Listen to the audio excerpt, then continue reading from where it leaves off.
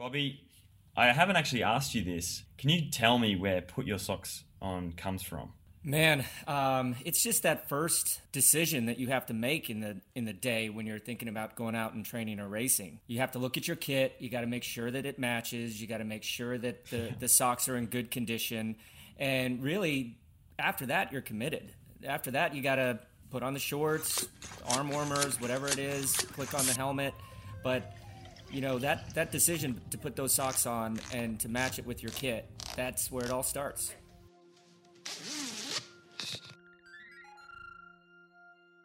Former Olympic medalist and Tour de France podium finisher, Coach Bobby J invites you to put your socks on.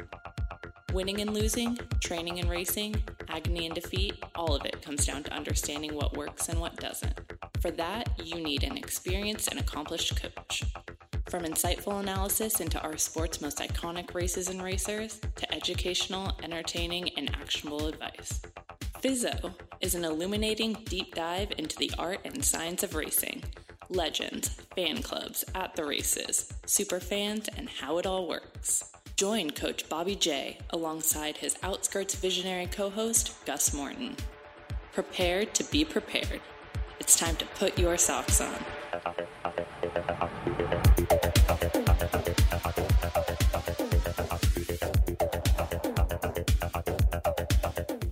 Hello and welcome back to the show. Thank you everybody for tuning in. We have another jam-packed episode today. My name is Gus and I am with Coach Bobby J. And this is Put Your Socks On.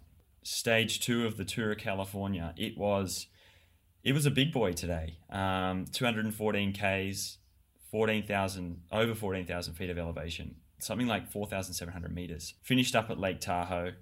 You know the area well. Just give us a rundown. How'd it go out there? It was long. Yeah, that was a doozy. I think everyone kind of circled this on their list and said, man, I hope no one lights it up too early before before they start suffering from altitude and whatnot. It looked like it was a breakaway got established pretty quickly, a group of 7 guys. And it looked like a tactical battle there, didn't it? Every time the breakaway accelerated, the peloton accelerated. Every time they slowed down, the peloton slowed down.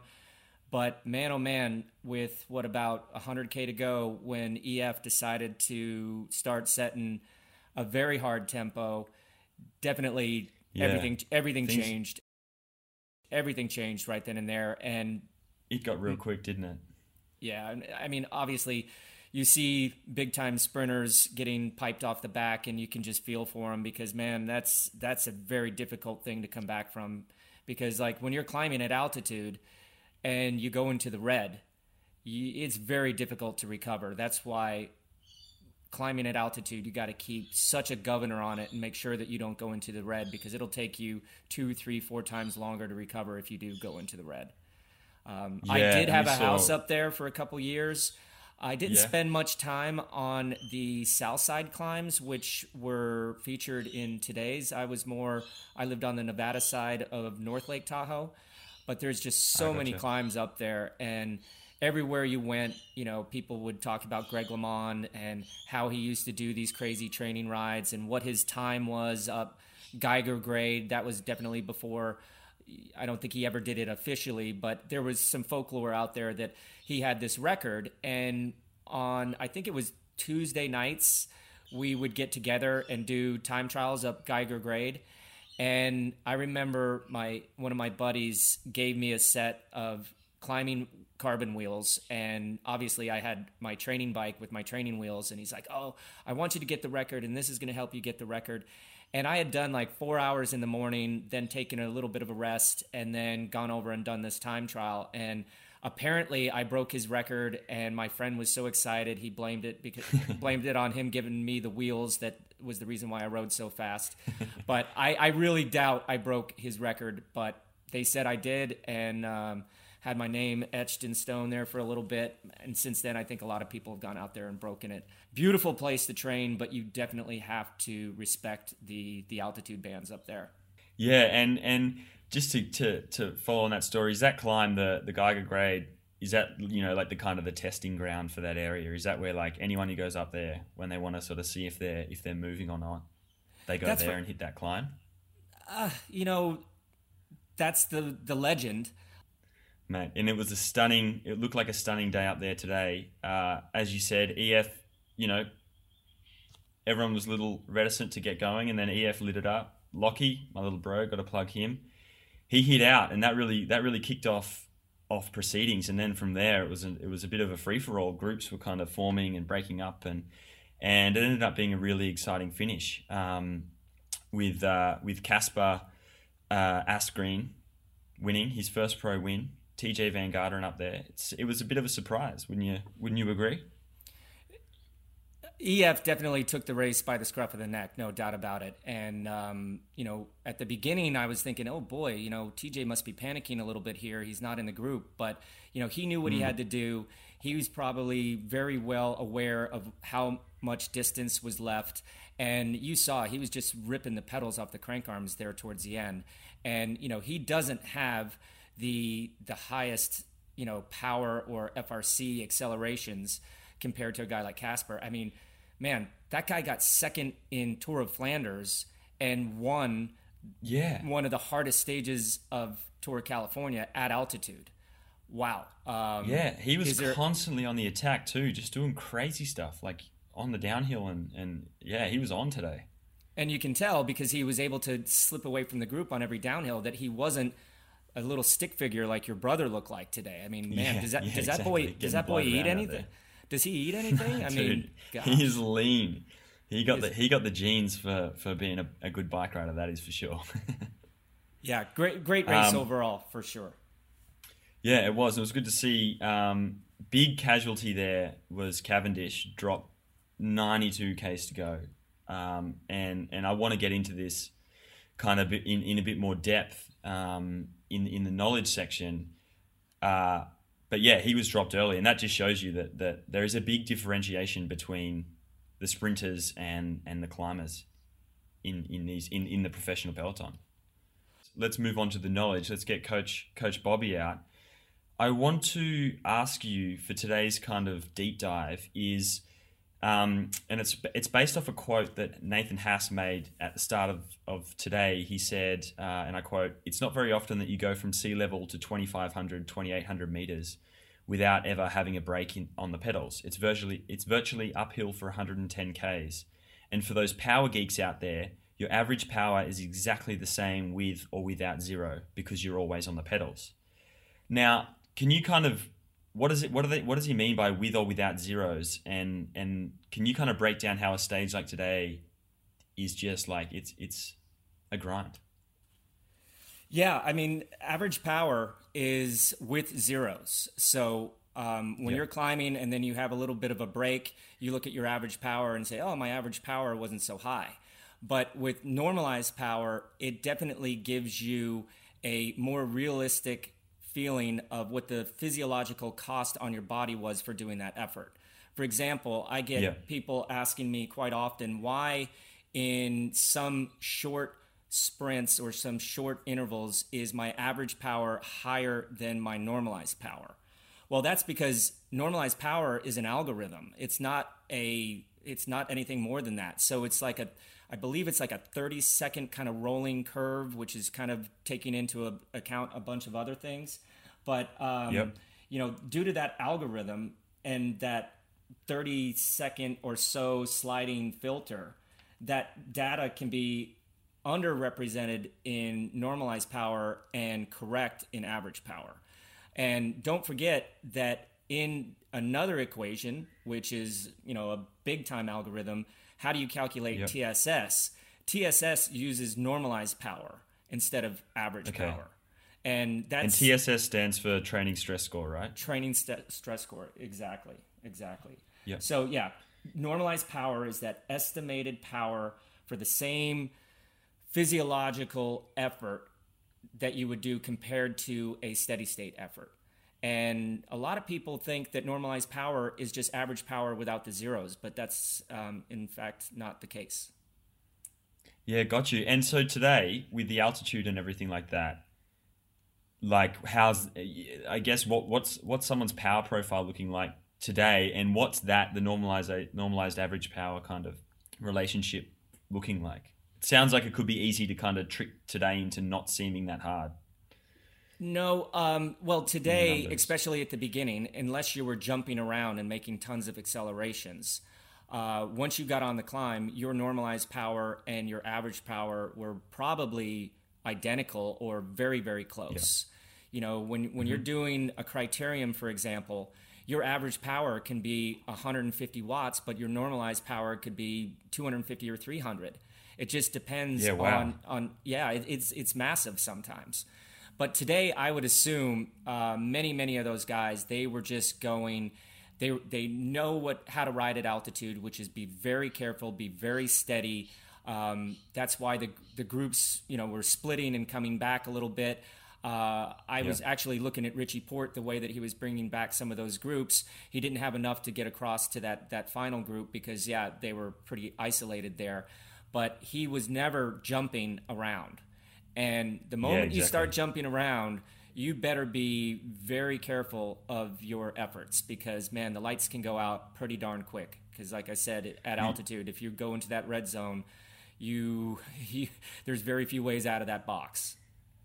And you saw that with Ballerini there at the finish, right? He hit it at the bottom of that climb and everyone sat up. And I know it was a couple of Ks, but he got a gap quick and big and then in exactly the same way, that gap just disintegrated within a matter of seconds. Like it sort of seemed like he stopped, and I guess that's it, right? He just went into the red. He was setting up his teammate, and once he went into the red, that was it, lights out.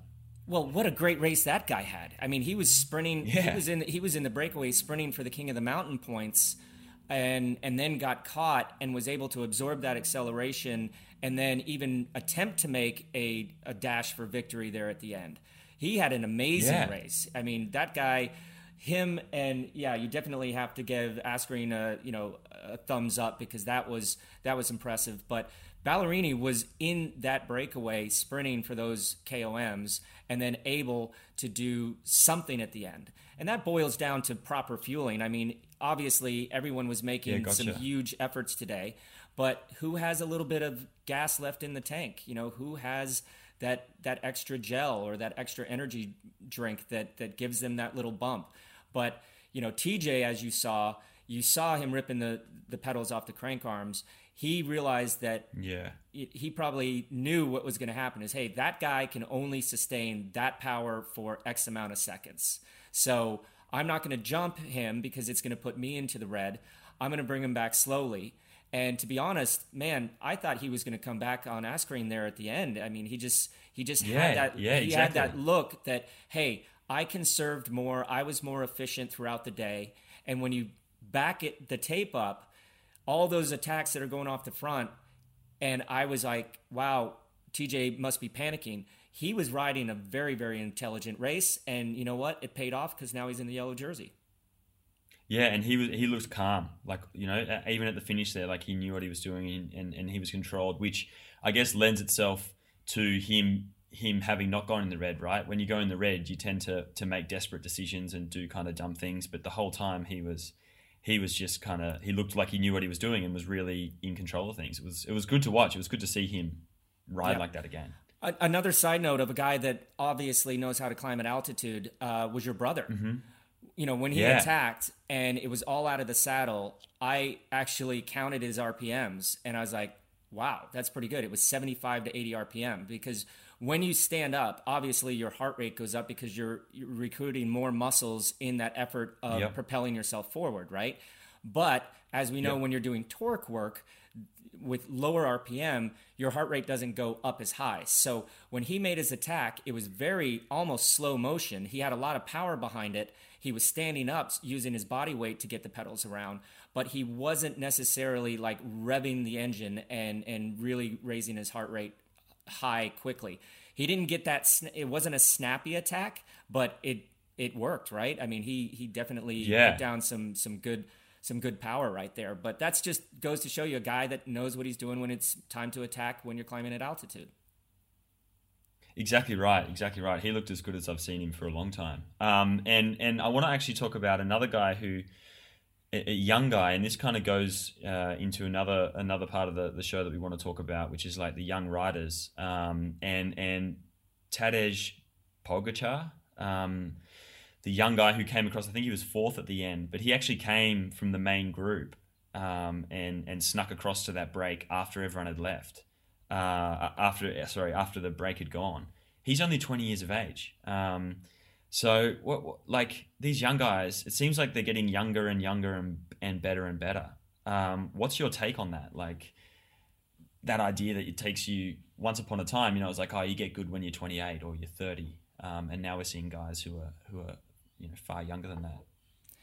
Yeah, my hat goes off to him because obviously he has a lot of pressure on him. He's very young. He's the leader leading a team. He's won a race already this year. He won the Tour of Avenir last year, so he's got a lot of expectations. But for him, he either had the best DS or coach in his ear the entire time, or he just has that natural ability to control his efforts. Because, man, I thought that he missed a couple important moves, especially for a young guy. You'd think they would want to, get ahead of the race a little bit. So he was uber confident. But then when that final acceleration went, he kind of got stuck in no man's land. Luckily, he had a teammate with him, and they both were able to get back up to the front. But yeah, exactly. I think we saw a guy put a feather in his cap and grow up right in front of our eyes because, like we said before, this isn't a normal stage. He's a very young rider. You're supposed to make mistakes when you're young and learn from them. That's part of life, right? Especially in bike racing. But he showed an amazing resolve today, amazing patience, and the sky's the limit for this kid. It's pretty impressive. Yeah, it was very cool. It was very cool to watch, and I'm sure I'm intrigued to see how he goes on the steeper slopes later in the week. Let's we've sort of talked about, well, you've explained basically the technicality of the data of today and given us a bit of a breakdown of the effort. So let's try now and if I want to go out, and essentially replicate that. Like I want to get good at doing these long climbs. I'm doing a race that's, 6 hours long as an amateur. What am I doing? How are we transferring or how are we replicating an effort to get good at that type of thing? Well, below 1,500 meters, it's a totally different story. But over 1,500 meters, and especially up to 2,600 meters that they were out today, the bottom line is just teaching yourself how to do steady state efforts, controlling that effort and making sure that, hey, this is an hour-long climb. If my FTP is 350 watts and I do the first 5 minutes of this climb at altitude or sea level for that matter at 550, where am I going from there? I'm going backwards because no one's going to be able to do an hour-long climb at 150 to 200 watts over their threshold, right? So it's learning your body and it's pushing your limits, but at the same time knowing where that limit is and staying there as long as you can. And I like when I'm training athletes, I like to teach them how to go in progression. And one of my old coaches told me this story about, Bobby, when you're doing a time trial or you're doing a climb, you want to be like a carpet unrolling. At the beginning, imagine a big, huge roll of carpet and you push it and it's going around slow. And then, as it starts to unravel, it's getting faster and faster and faster and faster until boom, the carpet is done. When the carpet is done, that should be the top of the climb or that should be the finish line. If you roll out the carpet and you still have 1K to go, let me tell you, you're going to give back a lot of time in that final kilometer compared to someone that knows how to judge their efforts better. Yeah, gotcha. So it's as much about how much power you put out is about how well you know yourself and being able to sustain, like to get in a rhythm and kind of hang in there. Yeah, how efficiently you can create that power. You can see, and in this case, you want your average power to be very close to your normalized power. If you're jumping around, you may have the same average power, but your normalized power will be higher, but you maybe went up the climb slower compared to that. So, when these guys attack, and that was, Contador's beautiful ability, right, is that he could accelerate and put you into panic mode.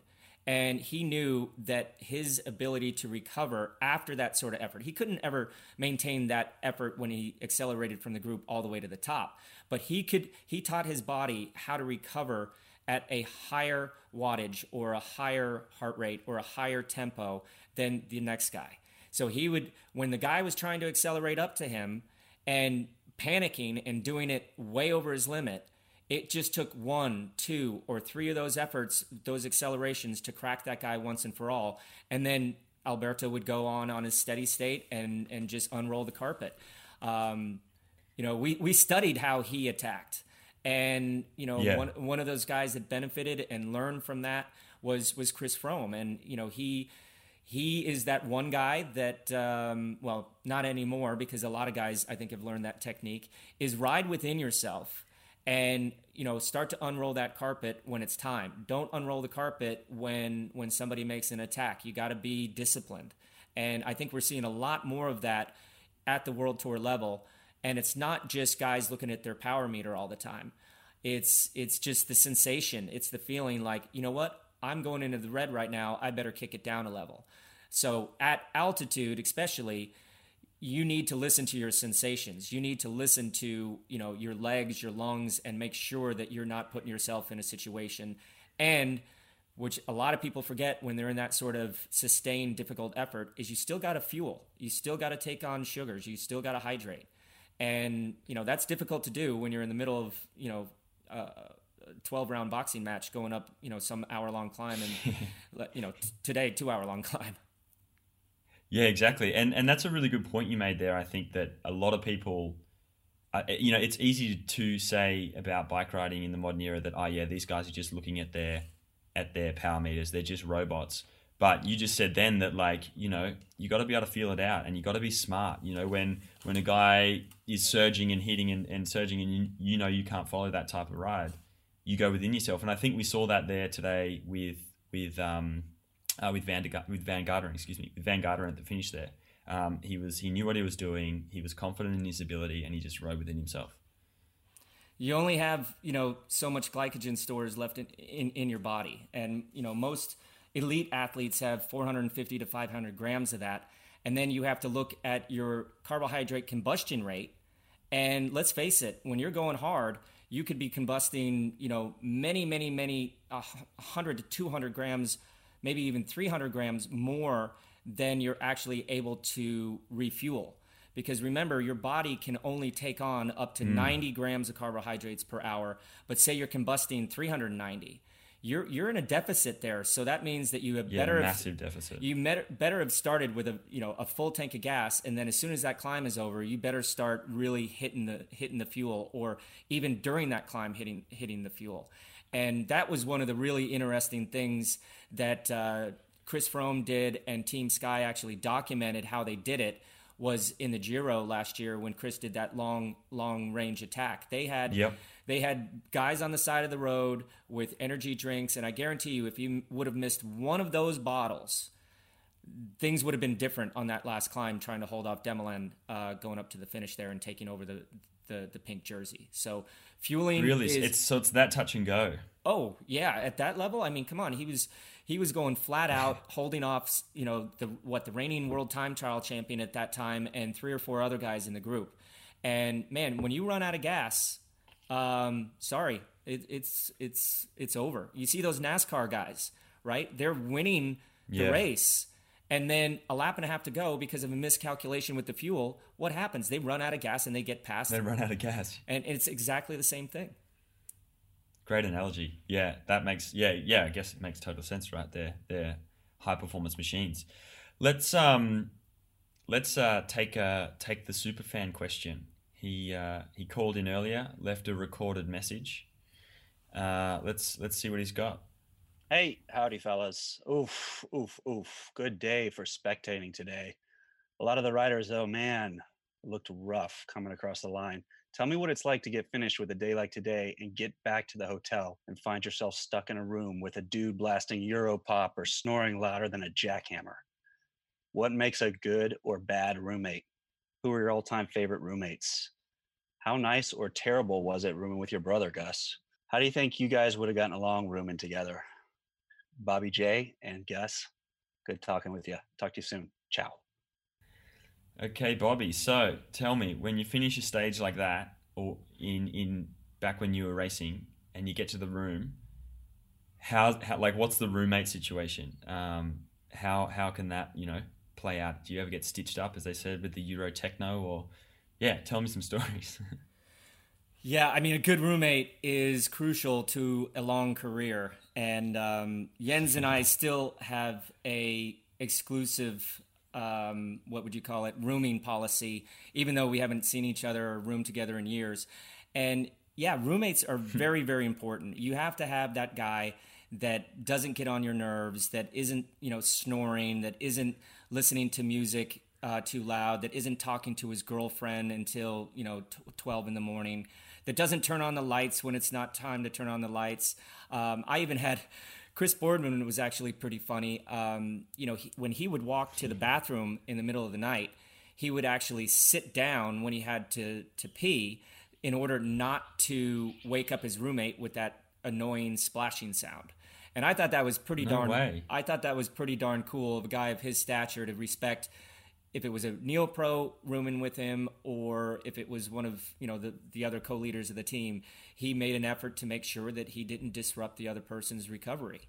That's cool. One of the funniest times that I can remember of rooming with a person that, let's just say, I was not uber comfortable rooming with was when I went over to Europe in 1995. And I was a reserve for a race that I can't remember, maybe the Tour of the Med. And Yep. I was rooming with Sean Yates. Yes, the legend, the Banff, Mr. way. Sean Yates. And back then, Sean loved olive oil and he loved garlic. So he had the soigneurs pour out half a bottle of olive oil, pack it with, 50 cloves of garlic. And he would take the clignote, the butt of a baguette, rip it off, scoop out the dough in the middle, and basically fill the end of the baguette up like it was some sort of cup, and then digest this. And let's just say our room was quite smelly. But do you think me, as a first-year professional over in Europe, was going to say anything? And oh, dude, you're not saying a word, are you? Not a word. And I just got in, and I got in my bed, and I think I was writing in my journal, and all of a sudden at 9:30, without saying anything, the TV went off and the light went off, and he basically said goodnight and rolled over. There I was. I hadn't brushed my teeth yet.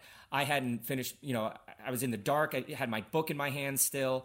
But man, I tell you, it just stunk of garlic. And it stunk of garlic. But yeah, a roommate, especially after a stage like this, you need someone that you can talk to, share the war stories a little bit, but then also just be quiet so that you can concentrate on your recovery. So yeah, Jens was like a second brother to me. We always say brother from a different mother, but like with you, did you ever room with your brother, your real brother? And how did that? Yeah. What was that like? I mean, you guys probably got on each other's nerves pretty quickly if you wanted to, right? Yeah, that's actually a good question. Like, so when I came back to racing, we were teammates. So we roomed together like almost exclusively, and we had almost the same race program. And my job in all of the races was to chaperone him and then to put him in position at on the bottom of the final climb. But it was actually, so he and I get along really well, and we don't, like, I guess our relationship, like, we don't really need to talk much. So I thought the good thing about rooming with your brother was, I mean, one, you just did whatever you want, because like you're not really offending. If you offend your brother, you just like deal with it, sort of thing. So like, if you're annoying them, you're just like whatever. So you didn't really have to be too courteous. But then also, like, we kind of go to bed at the same time. We just sort of liked similar TV to watch and stuff. So I thought it was great. And then in the last year I rode, rooming with a bunch of different people, was a bit weird, I must admit, because I kind of had to like be on my best behavior a little bit and make sure I was thinking of them as much as I should be, and that type of thing. but yeah, it was fun rooming with Lockie. It was fun. And so I was lucky, I guess, in that regard. But I don't really have any horror stories from my time because everyone was pretty good now that I think about it. I mean, I guess you're all trying to race to your best of your ability, right? And you kind of all get in the same groove when you're racing the same race. You got to be at breakfast the same time, dinners the same time. You kind of sync up a little bit. You also have to give each other a little bit of space too, as well, right? Like Jens and I don't think you could have picked two different guys to room together as long as we did. I was very organized. I wanted to get in, just relax.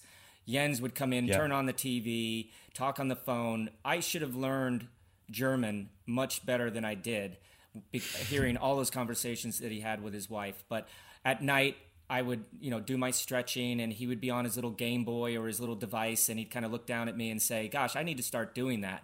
And I think that was 7 years, and I never saw him stretch.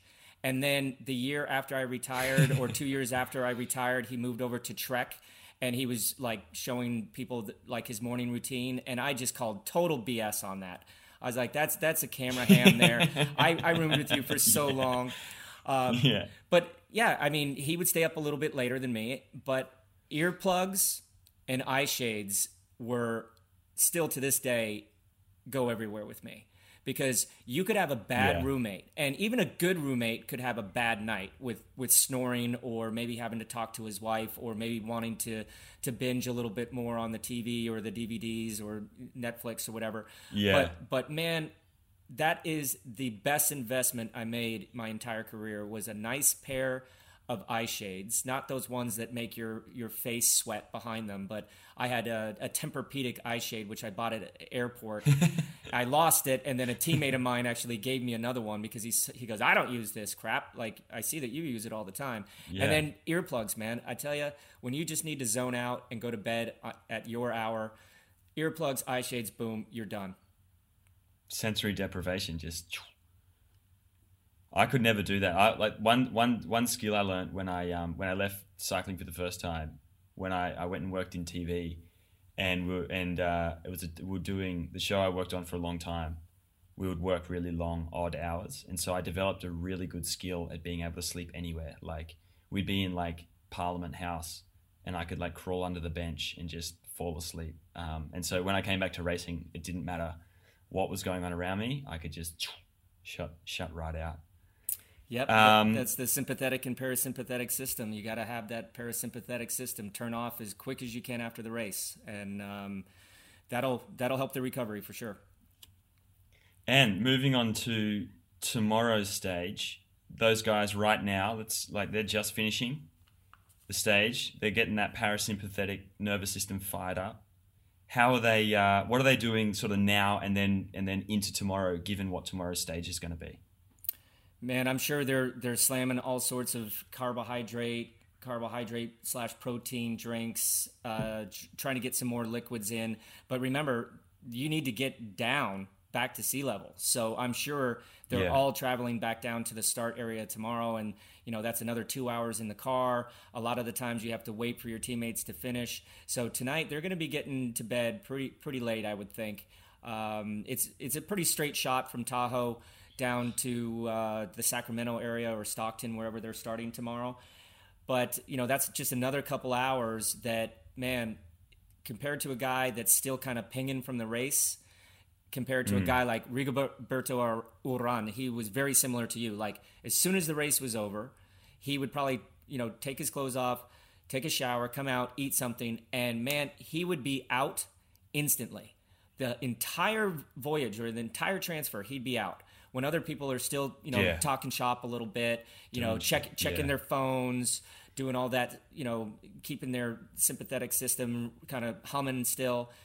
And that's what it takes in a stage race. It's all about recovery. So hopefully they got some good food in them. They got, a nice shower. They're sitting in a nice, comfortable car, and they're getting to that hotel as quickly as possible. So what you're saying is that Dimension Data, they have no hope tomorrow, because they're going to have to camp on the mountain tonight until Cav gets in, right? Well, let's just hope that he had a support car behind him that was at least keeping him fueled for the effort. because if he didn't have that, he would be in crisis. But let's keep our fingers crossed for Cab. I haven't seen if he made the time cut yet. I think it's super important that he does, and hopefully we'll see him at the start line tomorrow. Yeah, fingers crossed. And talking about tomorrow, what is the stage? Yeah, tomorrow is Stockton to Morgan Hill. It's definitely that sort of race that begs to have a big breakaway at the beginning. You got about 30 miles or so before you hit the first categorized climb, and then the meat of the race is kind of in the middle, right? And you're going to have breakaway specialists. You're going to have guys going for the KOM. They're going to be well represented in that breakaway, and you're going to have to give them a little bit of leash. And a team like EF is obviously very, very strong, but they're going to have to control the race. I don't think it's going to get super sticky, but that climb at Mount Hamilton, midway through. Yeah, I think there's 55 miles from the top of Mount Hamilton down to the finish, and then you got a few other little bumps, with about 13 miles to go. But you're up on that plateau for a while. You're climbing for quite a while and doing 3 Category 3 climbs, and then you hit the horse category, Mount Hamilton. And that is not an easy climb, and guys are definitely going to be a little bit tired from today. That descent of Mount Hamilton, that's not the easiest descent you'll ever do. I think this was the second part of that descent was where Tom Squeens actually crashed and had a very bad crash, and thank goodness his director pulled him off the road, because that kid is hard as nails, like most cyclists are, and probably would have continued if somebody didn't make a quick decision there. So, you got to keep the rubber on the road. You can't let your guard down. And, I think we'll see a decent group at the finish line tomorrow. Not the full peloton, but it could also be a good day for a breakaway. Yeah, I mean, exactly that. Like, I think tomorrow's small group, my pick's Travis McCabe. He was, I think he was inside the top 20 on today's stage, which was insane. Or maybe not, maybe just outside, but he was within, he was in that front group right up until the end. I saw that as well, and part of me was like, hey, good on you, mate.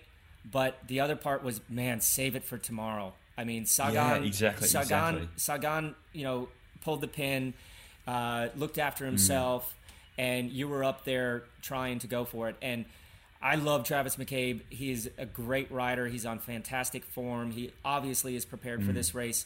But, man, you got to pick your battles a little bit, and you hit it on the head. He would be absolutely dangerous tomorrow, and he still may be. We hope he recovers really well and pops up and is ready to roll again. But part of me was, out of sheer respect, impressed, but the other part was, man, maybe you should have looked at the race book and picked your battles a little bit better. But gotcha. We'll see tomorrow. Yeah, exactly. And I mean, and then the other way, like we were saying yesterday, the Tour of Cali is a bit of a weird race, like all these Euro guys are out of their typical rhythm, recovery, all that sort of stuff's, different for these guys each time. And last time the race went over this mountain, a group of 4 GC guys went away. So, long way to go, but stranger things have happened, right? Stranger things have happened, for sure. But Cool. I did like the representation of the U.S. national team. We had quite a few Americans up there at the pointy end of the race today. We had, of course, we had TJ. At another time, we had Nelson doing an amazing job for his team. Travis, obviously, we mentioned him. Lawson, Rob Britton. Yeah. These guys. Britton had a great ride. He was 5th. Yeah. I think he was 7th. But at the same time, it was great seeing those guys up there flying the flag for the U.S. It is an important race for them, for us. We as spectators, as fans of the sport, want to support them. And when you see a guy like TJ doing what he did today, it's fantastic for everybody, all the Americans watching the race. Yeah, exactly. Fingers crossed it can keep going in this direction. Okay, and Coach Bobby, before we go, I've got a couple of texts here from the guys in the stage today. I got one from Lockie, one from Finney, and then one from George Bennett. Oh, I can't wait! I can't wait to hear Taylor's. Dude, he had a great ride today. I think he pumped it, right? for those guys. And then like it's such a thankless job when you just like on a day like today and you just swing off. You max yourself out, set your team up, and you swing off with like 70k to go, and you know that you've just completely fucked yourself, and then you've got to ride that last 70k somehow to the finish, and make time cut and whatever. Good on you. So first up, Lockie, good man, long day though. Yeah, read into that how you want to. And then this one's from Finney, who did a really good job for the team and cooked himself early on with Alex Howes, who they kind of made the whole race right. And he just wrote to me, was a schlog, although it's spelled SCHOG, so he forgot the L. Which, I guess it was a schlog. He's cooked. And then from George Bennett, okay, boys, in 1 kilometre, turn right, and then the next 100 kilometres are uphill. All of those, I think, are very insightful. Pretty much explains the day for a lot of those guys. That's for sure. There was nothing too tricky there until a couple turns at the end, right? Yeah, exactly right. And with that's stage 2 of the Tour of California. And that's the show, guys. Thank you, everybody, for subscribing. If you haven't done so, please do. Check us out over at Velo News and keep your ears peeled for more Velo News voices. Don't forget, put your socks on. Cheers, Bobby. Catch you tomorrow. Aight. Thanks, guys. See you tomorrow. Sorry, Jens, of all people, was just calling me right now, so hopefully you didn't get that. I gotta text him and say can't talk right now. He's probably like, what the fuck is this? Hell no. Velo News Voices is a new multimedia platform featuring a collection of cycling luminaries, each with their own distinct point of view and channel. Coaches, athletes, movers and shakers, visionaries, the old guard, the new guard, the vanguard. Velo News Voices is how and where the story of our sport is being told now and into the future. Fizzo is hosted by Bobby J and Gus Morton, produced by Manual for Speed, edited by Eddie Rogers, and a special thanks to our anonymous superfan. Don't forget to share, follow, and subscribe on SoundCloud.